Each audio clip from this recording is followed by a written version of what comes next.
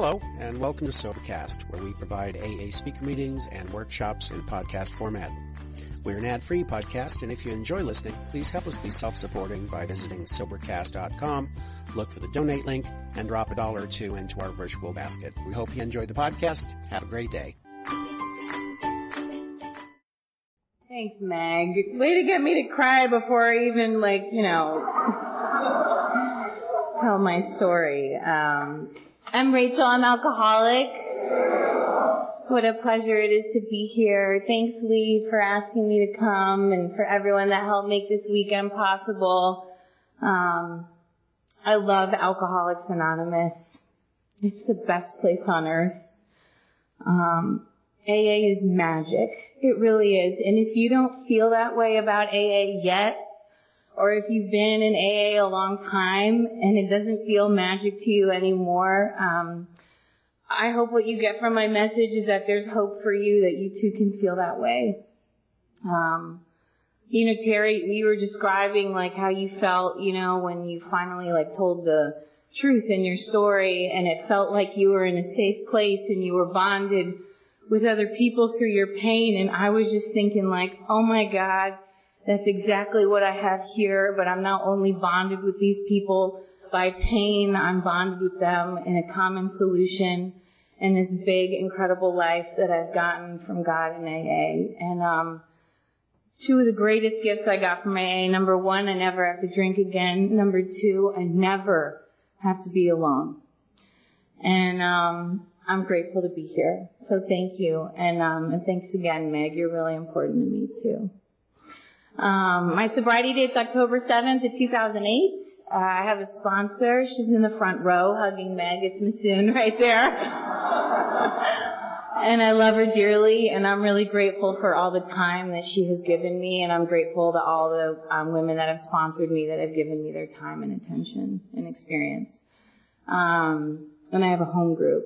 And if you don't have those three things, you got to get them. That's the foundation of my sobriety. My sobriety date's the day that my life began.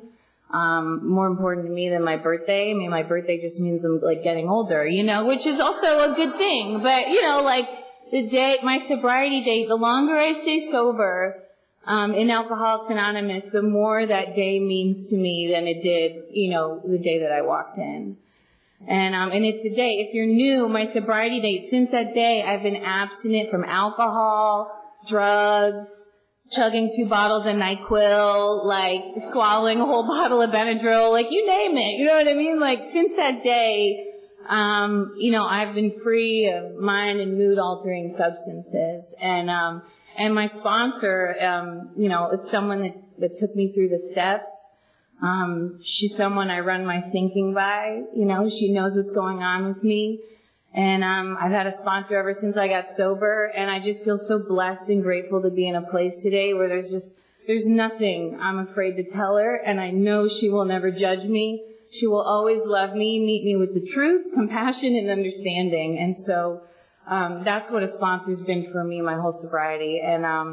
And then a home group is my address in Alcoholics Anonymous. It's not original. I did not make that up. And that is from many other AA speakers that have been sober a lot longer than me. But really, you can find me sitting in the same seat in the front row of my meeting since it became my home group in 2010. It's the Miami Young People's Group. We meet on Saturday nights at 8 in South Miami. We also meet Tuesday nights at 7:30 in Coral Gables, and all are welcome. If you're ever in Miami, I really hope you come. Get my number. I'll pick you up. I'll bring you there. And my first home group was the Tampa Bay Young People's Group. That's where I got sober. And I'll just say this about a home group, because really, if you don't have one, you got to get one. It's not just the hour that I'm sitting in the meeting. It's the hours before. It's the hours after. It's the other meetings I'm in during the week, because I go to other meetings with members of my home group. We ride around town together. It's how it's been ever since I got sober, And with these people, it's I know their families, they know mine. I've shown up to their graduations, to their weddings. I've been to their funerals, I've showed up when their parents have been sick. They've showed up when I've been in the same situation with my husband's parents, right? Like, we are intimately involved in each other's lives. And that's what a home group is to me. And I promised Lee I'd tell these stories. But, like in my home group, we had this guy who was a member of my home group for a while. And, he had been in and out of AA for a long time, like probably 15, 20 years. And he had finally been sober like 3 years in my group. And I knew him when I lived in Tampa. And then like he just little by slowly, like his life got really good and he just started doing less in Alcoholics Anonymous. And he overdosed and died. And, the members of my home group, we rented a van. I fit 14 people. We got in it. We had other cars, with other people in my home group, and we drove up to Tampa just to go to his funeral so we could show up for his family and look them in the eye and say that your son was happy in AA for 3 years, and we know you didn't get to see it, but we did. And his sister ended up working at a place that I would go to work at, and I would have breakfast with her, and she just wanted me to tell her stories about her baby brother. And like just 2 weeks ago, another young guy in my home group who was like the sweetest guy, like he died, from alcoholism. And like within days of, his mom found him on Mother's Day, and within like a day of his death, I get like an invitation for a photo album on my phone called John Marco, and I accept. And within like an hour, there were like over 1,000 photos of him and other members of my home group at fellowship, on camping trips, at men's weekends, in AA meetings, making music together. It just flooded my phone so that we could then share that album with his family and show them all the memories that we created with him. And that's what we do in Alcoholics Anonymous, and that's what we do in my home group. So if you don't have a home group, get one, because that's the kind of stuff that happens there. And I honest to God don't know how I'd be sober and how I would have learned how to grow up, go from being 21 years old coming into AA to where I am now, learn how to have kids, raise a family, get a job, be a worker, be a sponsor, be a friend, be a daughter, be a sister, right? Like be a wife. I couldn't have learned how to do any of that stuff without a home group and the people in it. I really couldn't have. So, get a sobriety date, a sponsor, and a home group, and a whole new world, will open up for you here in AA. So if you don't hear anything else I say, that's really like the most important stuff. And I always like to share that, whenever I speak, because I don't know about you, sometimes I go to meetings and I can hear like the first 5 minutes of the talk and then I can't hear the rest because I'm like all up in my head and my feelings. So, Lee asked me to speak on step 3 tonight. I don't really know how to fully speak about step 3 without sharing a little bit of my story, because it really, like, you kind of need to know who I was and how I tick to understand, like, what it is I really need to do to stay sober. And, so I briefly, want to tell you a little bit about my step 1 and my step 2 before I really dive into step 3. And I'm the only alcoholic in my family. I come from, there's 3 of us girls. My sisters are 8 and 11 years older than me.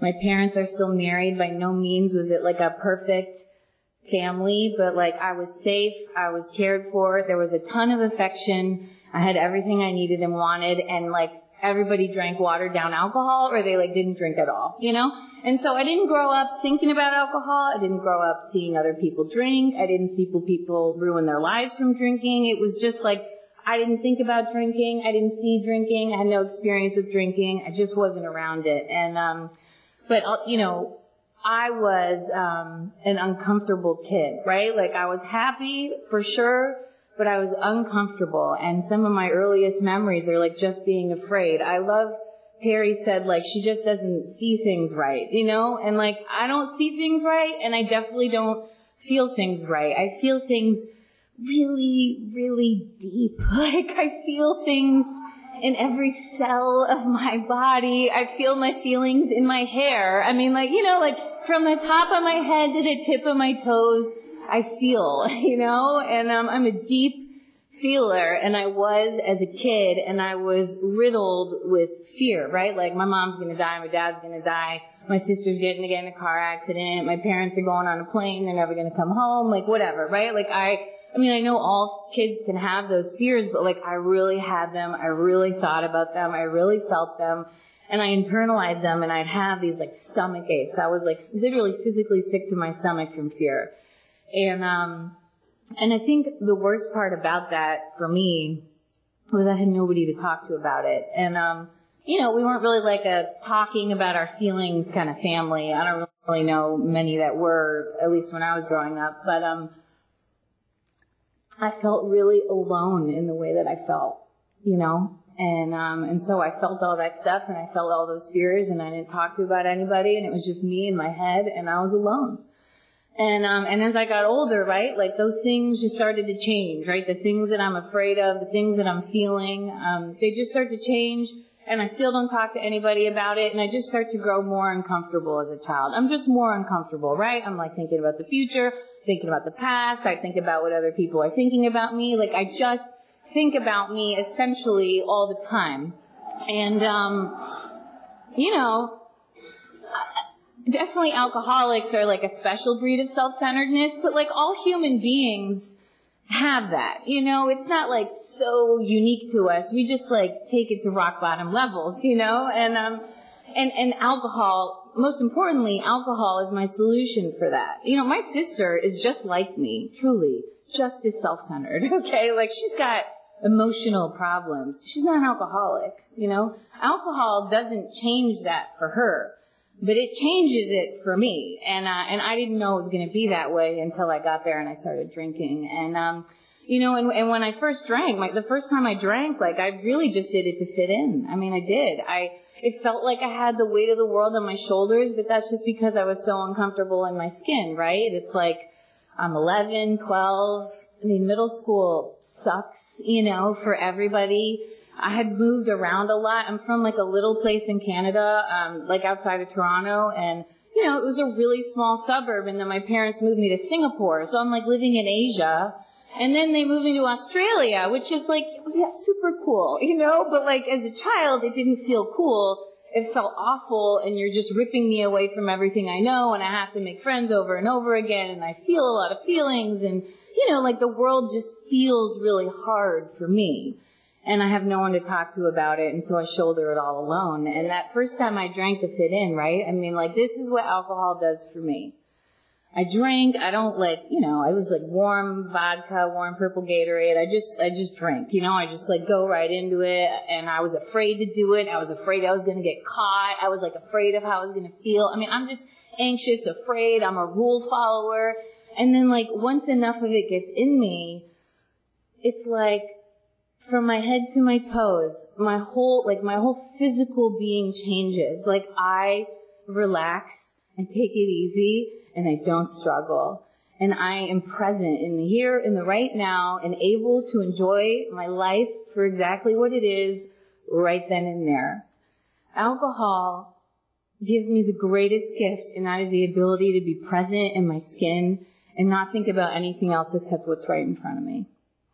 It's really powerful, and I wouldn't have put those words to it at the time, but I remember the experience, and it is like, I remember how afraid I was before I drank. I remember how afraid I was when I sobered up, like later that night. And, but those like hours in between when alcohol was working in my body, I was not afraid. And I was able to enjoy my life and just have fun with these weird older guys that I should never have been hanging out with. And, and my girlfriend and whatever we were doing, and I started off as a, moderate drinker. I picked what day I was going to drink on. I picked how many drinks I was going to have, like, just like the book talks about. I had full control over my drinking, when I first started drinking. But like along the way, as I start growing up and I get older and I get in high school, I just drink to fit in. I just drink to be like other people. And eventually it like turns into like, okay, well, now I don't pick how many I'm going to have. And I got to a point in the middle of high school where almost every time I drank, I blacked out.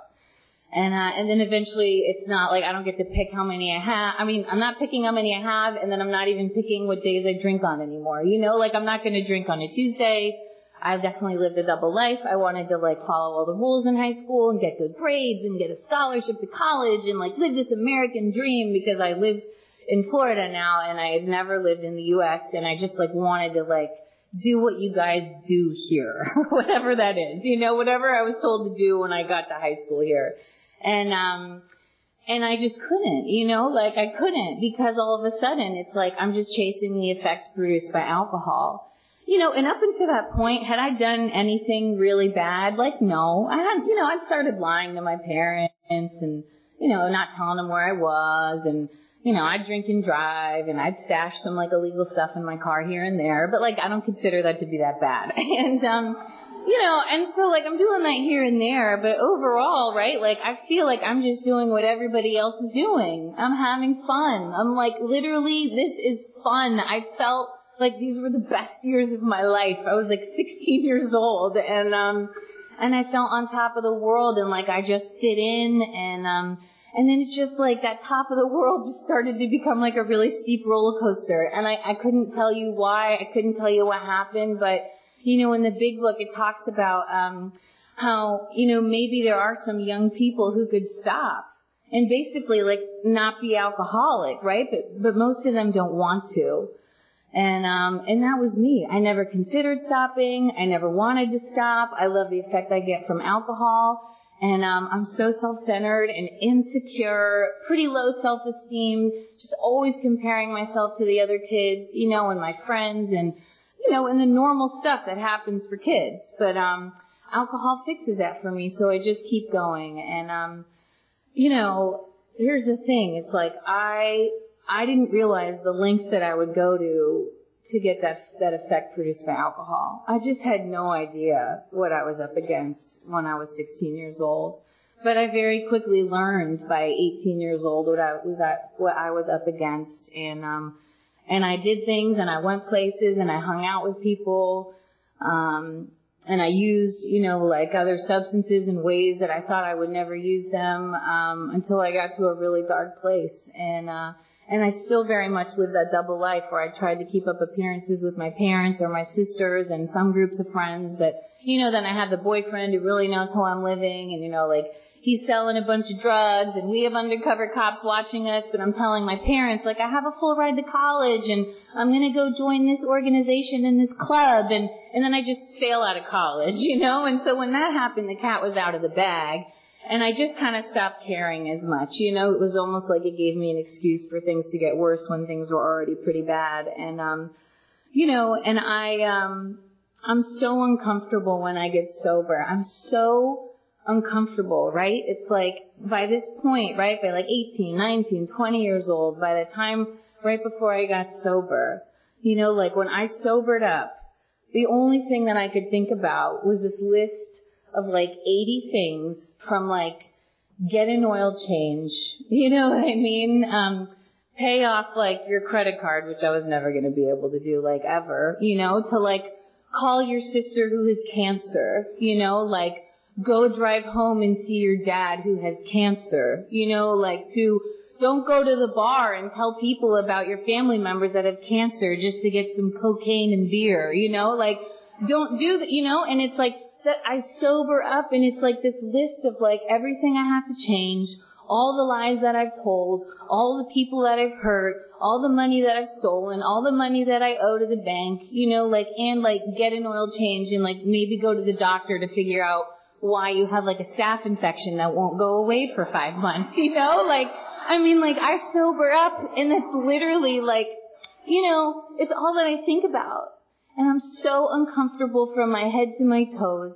It feels like there's a motor in my body, and it's just always going, and it's always propelling me, and I'm anxious, and my heart races, and I sweat, and I'm so tense, and I cannot stand the way that I feel. I cannot stand the way that I feel. I can't tolerate it. It's unbearable. I do not want to live this way, and I drink again. And I tell myself it will be different, and then there were times where I knew it wasn't going to be different, and I just did it anyway. And I was fully physically addicted to alcohol and many other things. And I tried many different ways to stop. Many different ways, other than Alcoholics Anonymous, but I tried many different ways to stop, and I could not. And, in step 3, before we got there, it talks about always being in collision with something or somebody, and how we try to live by self-repulsion, And what I didn't know at the time was like, I just was living life to get my way. That's just what I do. I'm just so uncomfortable, and I'm so concerned with how other people see me, and I have so much self-doubt and insecurity that's like all I care about is like getting rid of that feeling and changing it and making it go away and seeking my comfort. So all I want to do is be comfortable. And that's why I drink, because it makes me comfortable, you know? And so I live by self-repulsion. I live my life to get my own way, and my life is a big effing mess, you know? I mean, really, right? Like, I can't hold a job. I have no money. I can barely stay in the community college I'm going to. My family knows that I'm dying, you know? Like, I mean, like, one night I just wanted some Ambien from my mom, and I didn't want to have to steal it because I knew I'd get caught. I told her my boyfriend died. You know, like, he didn't die. You know what I mean? Like, he's still alive today, you know? Like, but my point of telling you this, right? It's like, that's who I am. I live my life to get my own way. I will make up the death of another human being who I still want to date, just to change the way that I feel. If that's not self-will, I don't know what is. And the scariest part to me is how easy it is for me to do it. Literally, a lie like that just flies out of my mouth. I don't even need premeditation. It's just there. You know what I mean? Like, I'm just really good at that. And I gotta tell you, it's so lonely. It's so lonely to live that way. Like, alcoholic loneliness, I can't even really put it into words. But the only the loneliest I felt was when I sobered up and I was alone with my problems. It was just me and my problems. And when I would wake up in the morning knowing that there was just like a bottle of liquor in the fridge and maybe something stashed in my drawer, I would open my eyes and I swear to God I felt less alone. Because I knew exactly what was going to make me feel better. That's alcoholism. That's what alcohol does for me. That's what alcoholism is. I'm self-centered to the extreme. I am selfish. I am a comfort seeker. I'm not a bad person. I did bad things and I hurt people, but I am not a bad person.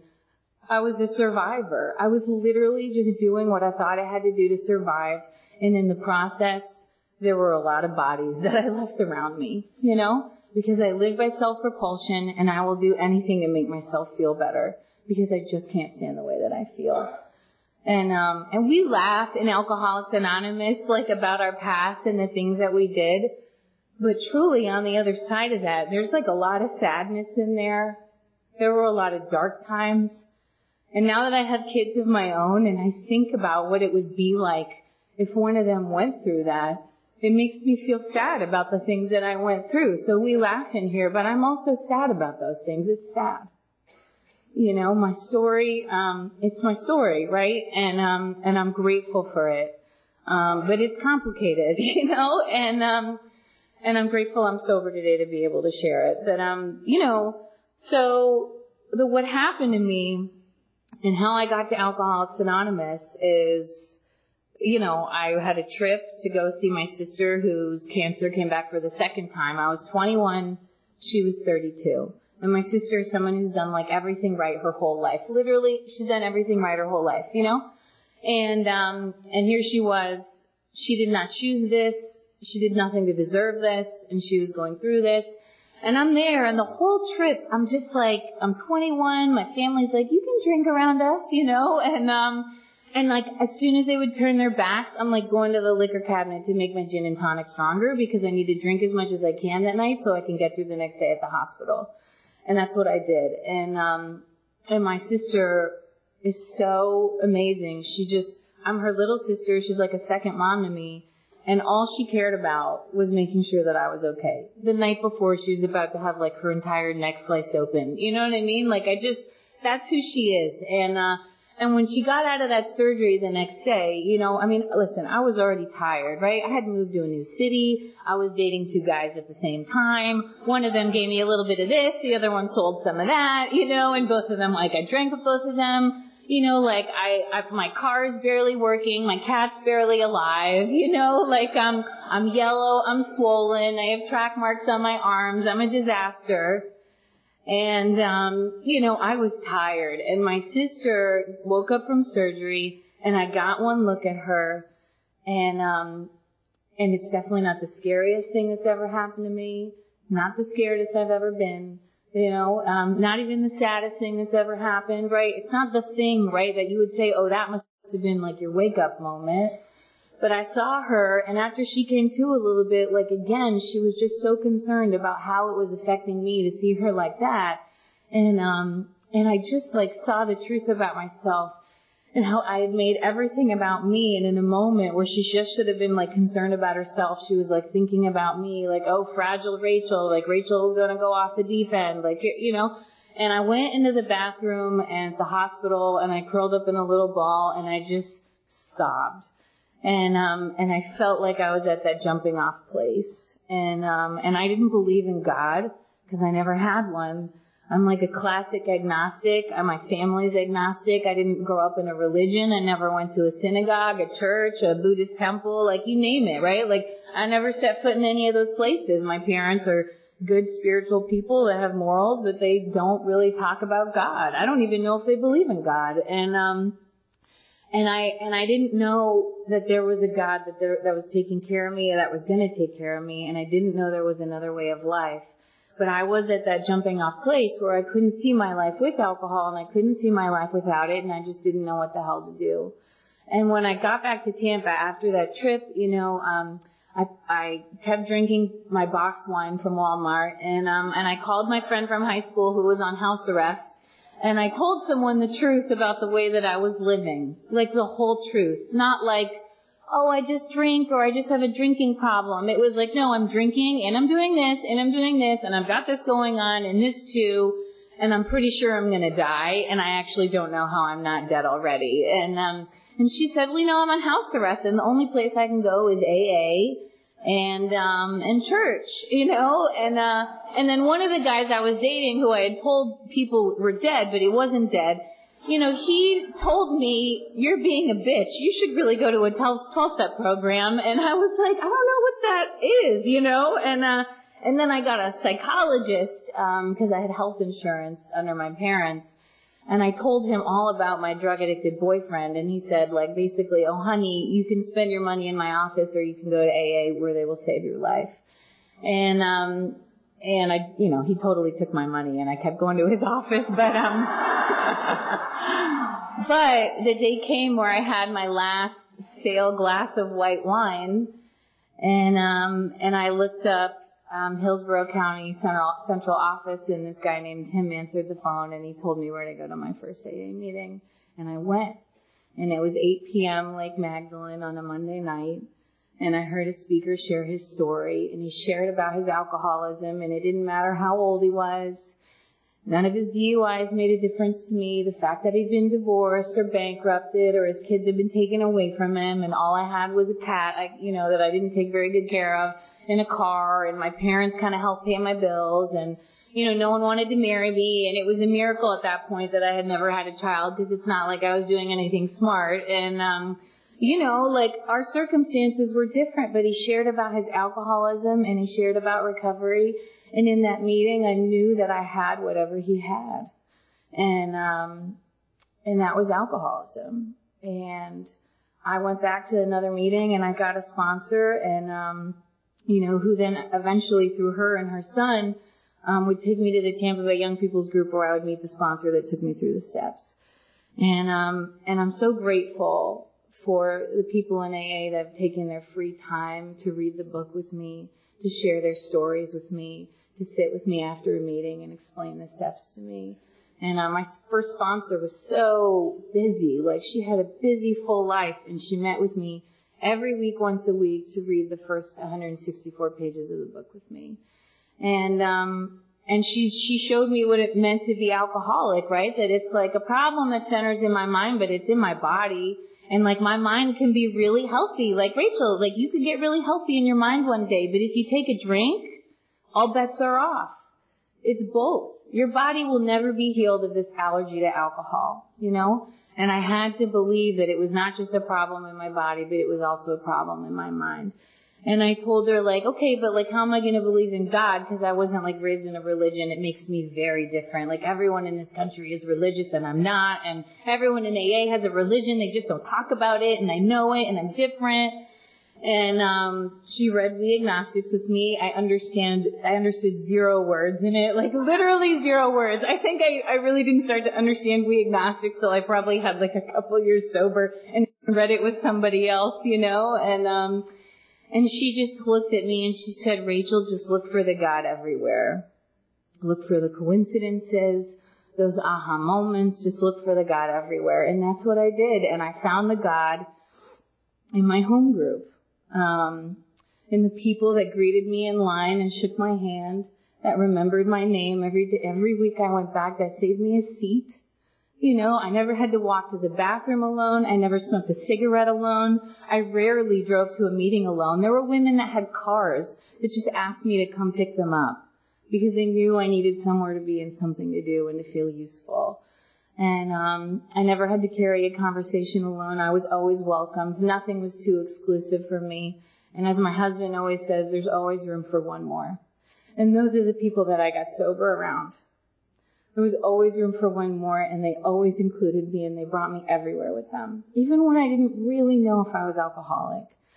And so I started looking for the God everywhere, and I started to see it. And I went through these chapters with my sponsor, and we got to step 3, and we read through the whole thing, and we talked about my selfishness and my self-centeredness and how I live by self-propulsion. And I was like, oh yeah, but that's when I was drinking. Like, I'm like a couple months sober now. And she's like, aren't you talking to that guy that like you shouldn't be talking to because it's really inappropriate? You know, like, aren't you skipping your grand sponsor's anniversary dinner to drive out of town to see that other guy that smokes weed? You know, like, aren't you like telling me lies about why you can't make meetings and then like emailing me with an inventory a week later with the truth? You know, she's like, aren't you still spending money on your parents' credit card? Like, oh, I think you're still living by self-propulsion, you know? And I was like, oh, yeah, okay, got it. You know, like light bulb moment. I'm like 2 months sober. I'm still really selfish and self-centered, and everything is about me, and I still live my life to like take my comfort, you know? And then we got to the part in step 3 that talks about fear. God. And how I'm like riddled with like 100 forms of it. And how it dictates everything in my life and my every move and every decision I make, you know? And that's why I'm so uncomfortable all the time. It's because I'm so afraid, you know? Like, I'm afraid of doing the wrong thing. I'm afraid of saying the wrong thing. I'm afraid I'm not going to get what I want, you know? Like, and if I don't get what I want, it's going to be the end of the world. It's like catastrophic. Like, I have no faith. I don't know what it means to have faith. I've never had faith. I've never made decisions on faith, at least so I thought. I didn't know that coming to Alcoholics Anonymous for the first time was a decision made on faith. I had no idea. And I just still live my life to get my way, and she had to point out all that to me, and that it was just driven by fear.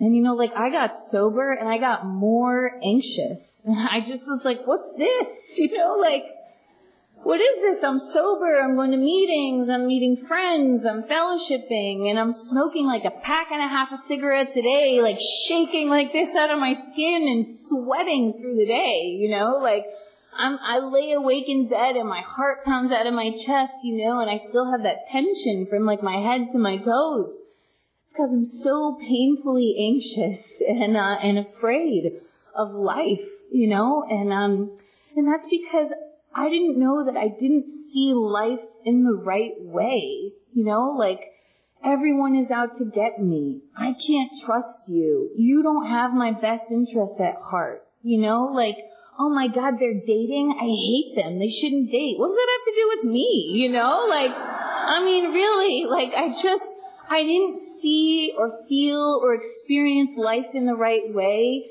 Everything that happened in my life was so deeply personal. You know, and not in a good way. And And as a result, like, I'm afraid of everything all the time. And I have very little self-esteem because I had not been living in a very esteemable way, you know?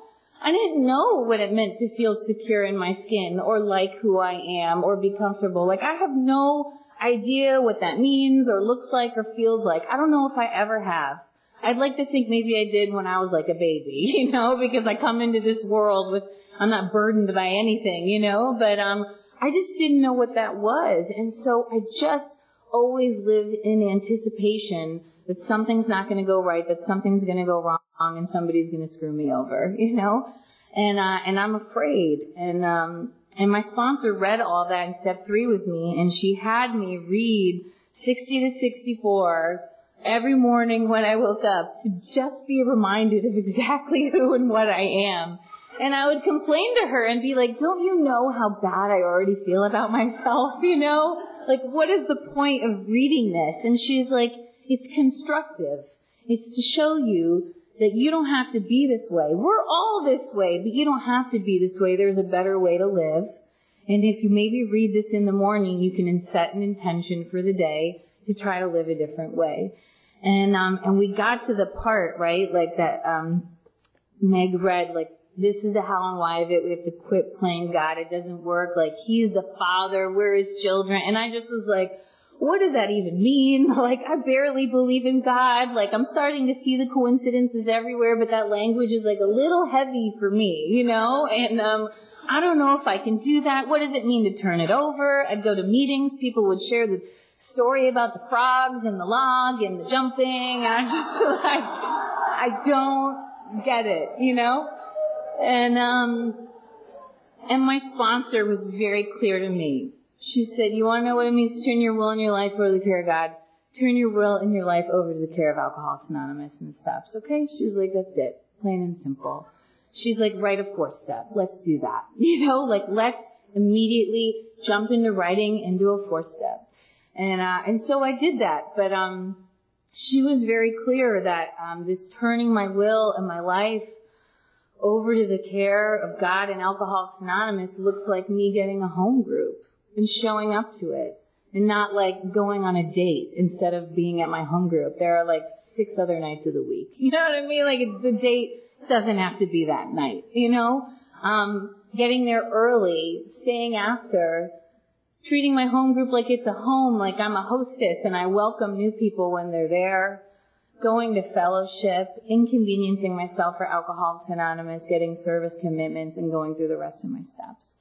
You know, and I am just blessed. I got sober in a really big young people's meeting, and they were so active and alive and on fire for AA. I mean, like 7 days of the week, I hung out with people in AA till 2 a.m., you know, around bonfires, sharing stories, smoking cigarettes inside at the Red Door, which is like the only meeting you could do that at, you know, and I just was so busy in Alcoholics Anonymous that, like, I could feel it, right? Like, I could feel it, and I was willing, and my sponsors, like, that willingness, you know, because I went to a 12 and 12 meeting, and I remember, like, reading step 3 in the 12 and 12, and all it just talked about was, like, willingness, like, just say yes, you know, like, the hang after the meeting is at Tijuana Flats, like, oh, Rachel, you hate Tijuana Flats?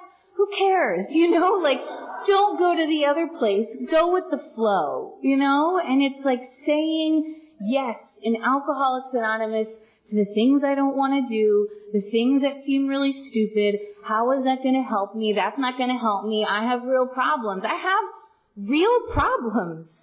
You know, like, I made a mess of my life that I, like, really have to fix. And I'm tired, and I don't want to do that, and I don't want to go to that fellowship, and I don't want to get a corrections commitment, and I don't want to bring a meeting into that juvenile detox where all they do is throw stuff at me and laugh at me. Like, I don't want to do those things. How are any of those things going to help me in my problems? And that's what step 3 is talking about, like, take a leap of faith, you know? And turn your life over to AA. When we tell you to do something in AA, just do it. And that's what I did until I got to my amends. And, you know, and in step 3, in the 12 and 12, which is not in front of me, but it's here. But anyways, I think on the last page somewhere, it just talks about how step 3 and this willingness and what we learn in step 3, right? To just get rid of self and just go with someone else's idea, the God idea, the AA idea, the doing the right thing idea, the living by principles idea, right? Be free from self, right? That foundation, those principles, that lesson I learned in step 3, I need to then apply that through all of my steps. And that's what I had to do. And I got to places in my steps as I stayed sober where, there were things I didn't want to do. There were amends I didn't want to make, and my sponsor would bring me back to step 3 and read these pages with me and say, Rachel, why don't you just go with the AA idea? Why don't you just try that? Because hasn't it served you well so far? And she was right. And I have these remarkable step 3 stories, and I'm going to read the promise again because it's so good. It says, when we sincerely took such a position, which is making AA the center of my life, making the steps the center of my life, the most important thing in my life. And listen, I was 21 when I got sober. I had all the time in the world. There are people, I sponsor a woman who's a single mom, who has an autistic younger daughter, a middle daughter with 2 little babies. Her middle daughter is bipolar and has 2 little babies. She's 20 years old and an older daughter, and she's getting sober with all that going on, right? So when I got sober, I was blessed. I had all the time in the world, no responsibilities, not really a care, except for the mess I had made and the amends I had to make and all the money I owed, and cleaning up my health, right? But not everybody gets sober with unlimited free time to hang out 7 days a week. But even then, there are always things that we can do in AA, and AA can always be the center of your life in a way that fits with whatever you have going on with you, and it will still work. It will still work. And so when I sincerely take that position where AA is the most important thing in my life, I'm turning my life over to the AA idea, the guidance of my sponsor, the people in my home group. All sorts of remarkable things followed. We had a new employer. Being all powerful, he provided what we needed if we kept close to him and performed his work well. If I stay in the middle of the boat, if I stay in the center of AA, if I inconvenience myself for this place and I go with the AA and the God idea, then I will be provided with what I needed. Established on such a footing, we became less and less interested in ourselves, our little plans and designs. More and more we became interested in seeing what we could contribute to life. Man, I have a lot of little plans and designs, I didn't know and you know why it says little? Because they are little compared to what my God wants to give me. I have all these ideas about what I want in my life and how I want my life to go and who I want to marry and when I want to marry him and how much money I want to have and what my job's going to look like and what I look like on the outside. I got a lot of little plans and designs, and they're little because God has so much more in store for me in the way of experiences, and I just have no idea. And so I'm just going to share those stories with you, and that's how I'll tell the rest of my story for the meeting. So I know one story that I was thinking about actually the other day because I was sharing about it with a sponsee is early on in my sobriety, I had a car. I just had a car when I got sober. I was lucky, and I had maybe 4 months sober. And I was at a meeting, and there was a woman there who was, I don't know, maybe she was 28 or 29, and she was in a wheelchair, and she couldn't really talk, and she couldn't really do anything for herself. And it's because she got in a drunk driving accident, and that's what happened to her. And she was living in an assisted living facility with, all elderly people. She was the only young person there, but she had to live in an ALF. And my sponsor was she needs rides to meetings. And I'm I don't know how to fold a wheelchair, that's uncomfortable. She can't even really talk. What are we going to talk about? I'm so self-centered, And my sponsor's she needs rides to meetings. Did you hear me? Go pick her up.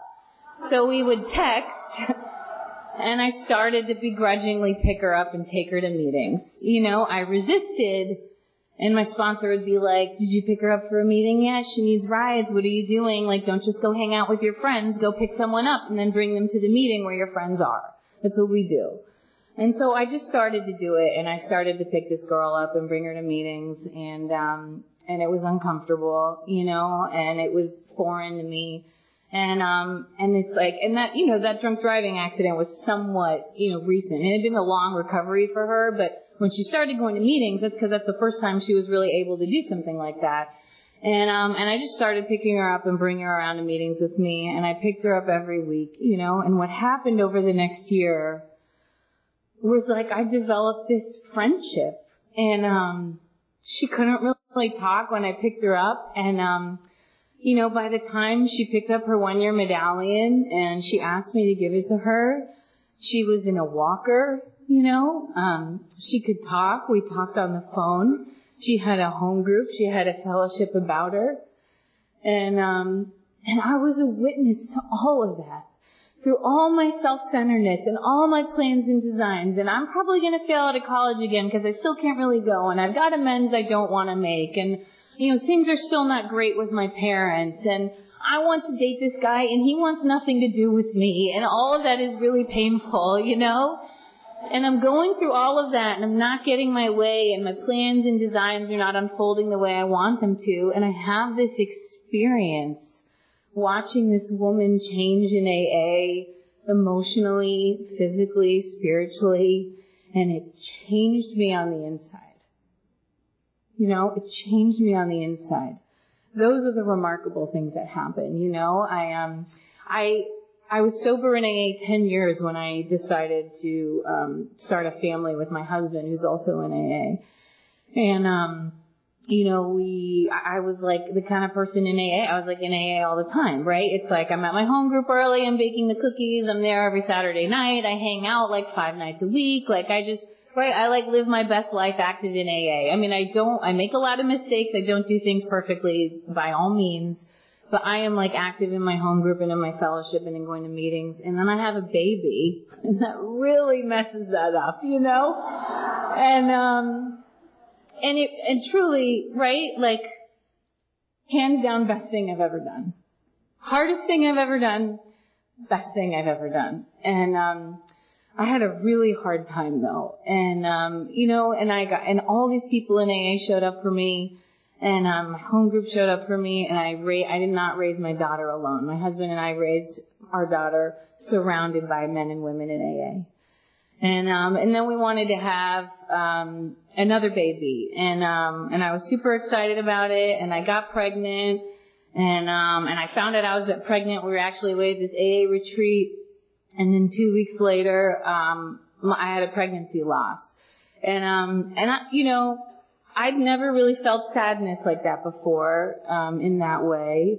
And I didn't want to share about it with anybody, and I was uncomfortable, and I just felt like I was the person that sponsored a lot of people. I don't have anyone to lean on, I don't have anyone to talk to, and I told people about it, and they showed up for me, and then I got pregnant again, and I was excited, and everything was going really well until I got to the ultrasound, and there was no heartbeat. And and I was heartbroken, and in a lot of pain. And then the next day I had to get like a breast biopsy, which was like just a terrible timing, and then my friend Kelsey, who's here tonight actually, who had just moved to Miami, the day after I had my DNC, she showed up the next day with a plate of cookies, chocolate chip cookies, and she drove me to my breast biopsy. This woman in AA, I didn't even know that well, just came and showed up with me. I didn't have to go through any of that alone, and I just really didn't want to go to meetings. And I really didn't want to answer the phone for people I sponsored, and I was just really sad, And then my friend called me, and she's like, my speaker at this treatment center bailed, will you go? And I'm like, where is it? She's like, here's the address. I'm like, that's an hour away from my house, I got a baby, I'm not feeling so hot, I'm really sad, I don't want to go to a treatment center an hour away from my house. And my husband was like, yeah, you should probably say yes. And so I said yes. And I went, and and I'm kind of getting the timing off anyways. This was right before I had the ultrasound, Anyway, so I go to the treatment center. I knew things weren't quite right, and I know I had this ultrasound coming up, and I go to this treatment center, and it's a women's treatment center, and it's a women's and children's treatment center, and I walk in, and it's like a room full of women in treatment holding newborn babies. I was like, all right. I was like, I'm here for it. This is an interesting experience and weird timing, and I just was in that meeting, and I shared my story to all these women, and then I just opened up. I was like, I'm scared. I just lost a baby, and I feel like I've lost the other one, and I feel like it's happening. I'm going to find out about it, and I just want to let you know, no matter what happens, I'm going to stay sober, is what I told these women. I'm going to stay sober no matter what because of AA. And after the meeting, all these women gathered around me, and they said they wanted to pray with me, and they held my hands, and they said a prayer with me. And they prayed for me, these women that had 2 months sober, 1 week sober. And I just cried on my way home. I said, thank you, God. And thank you, AA, for these opportunities to say yes and show up and show me that you are real and you are working in my life, and I have a primary purpose that is bigger than all of this. And if I had said no, I would have missed out on all of that. If I hadn't turned my life over to AA and God, I would have missed out on all of that, on that experience. And then I found out, that I lost the baby, and that same day that I found out, 2 women from that treatment center called me. One of them was like, I don't want to be in AA, and I didn't relate to your story, but I just wanted to see how you are, and I was like, great, thanks. And then the other one called me and asked me to be her sponsor, and that's that woman I actually shared about earlier, and I still sponsor her today, and I just said, thank you, God, for giving me opportunities to show up in Alcoholics Anonymous in the darkest of times and the saddest of times, to know that you are real, you are here, you are working in my life, And I did ultimately have my son, right? It's like, which is beautiful, but that's not for me the miracle of the story, because not everybody gets that happy ending. The remarkable things that follow when I let go and I let God and I say yes are those experiences where I show up to the treatment center and I feel the presence of God, and I drive home and I sob and I say thank you. When those women call me and they ask me for my help and I feel a sense of purpose, those are the remarkable things that follow when I turn my will and my life over to the care of God in AA. And that's step 3. And when I say no, and I'm not just talking about I say no because I really have to say no, because, sometimes life is life. I can't say yes every second of every day, right? But it's like those moments where I'm willfully saying no when I know this is a moment in my life that I can inconvenience myself for AA. Those are the things that I miss out on. Those are the experiences that I miss out on. And Alcoholics Anonymous in step 3 have changed me. It's changed me from the inside. Saying yes to the steps, to the work, to looking at my past, to looking at my secrets, the behavior about myself that disgusts me, my insecurities, all my self-doubt, the things that were traumatic, the things I have to forgive people for that I think are unforgivable, the amends I have to make, right? All the effort that I have to take here. It's capable and possible because of step 3 in Alcoholics Anonymous. And, and I'll just share this with you because I've been going through it recently, and I've had this kind of step 3 spiritual experience in the past couple weeks, even though I've had a hard couple weeks. I've spent the last 7 years at the same job, and I'm an attorney. And so, I spend just as much time with the people that I work with that I do with my family. I work a lot. And I'm an emotional person, and I just bring people in. And so these people have become my family, and I decided to resign and take a new job. And it was a really hard decision for me to make. It really was. Talk about anxiety, fear, self-doubt. I don't know if I'm doing the right thing. And, and when I announced that I was quitting my job, all these people from the top to the bottom of the organization reached out to me and begged me to stay and tried to make me an offer to stay. And I sat in rooms with people that looked me in the eye and said, you make this place vibrant. You bring people together. You're a great worker and a great example, and people look up to you, and you're the type of person we don't want to lose. And I sat there and I listened, and I just thought, like, no, not like, oh, this is so great for my ego. I mean, it was very validating, but the best part of it was, I know those things about myself today. I know I am those things. I was so insecure. I felt so low. I had such low self-esteem when I got to AA. I really did. I did not like myself and who I was. I did not know how to do that. And over the past 14 years and through the steps in these experiences and saying yes to the spiritual work, I've become a person where I know who I am. I'm not perfect. I make mistakes, but I know who I am and I like who I am. And I never thought that was possible here. Those are the remarkable things that follow when we do the work here. And there's no timeline for when they happen, and there's no timeline for when you're going to hear it. My self-realization was just in the past 2 weeks in the strangest of circumstances, but they happen here every day. And because I've changed and because I'm different, I don't have to drink today. I have a defense against drinking, and I'm forever grateful for that. And I just really hope that somebody was helped tonight and that you know that AA can be a magic place for you too. So thanks for letting me share.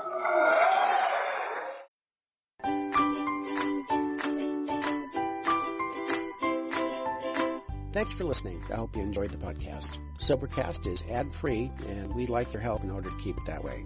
So if you'd like to help us be self-supporting by pledging $1 or $2 a month, visit Sobercast.com and look for the donate links. Thank you very much.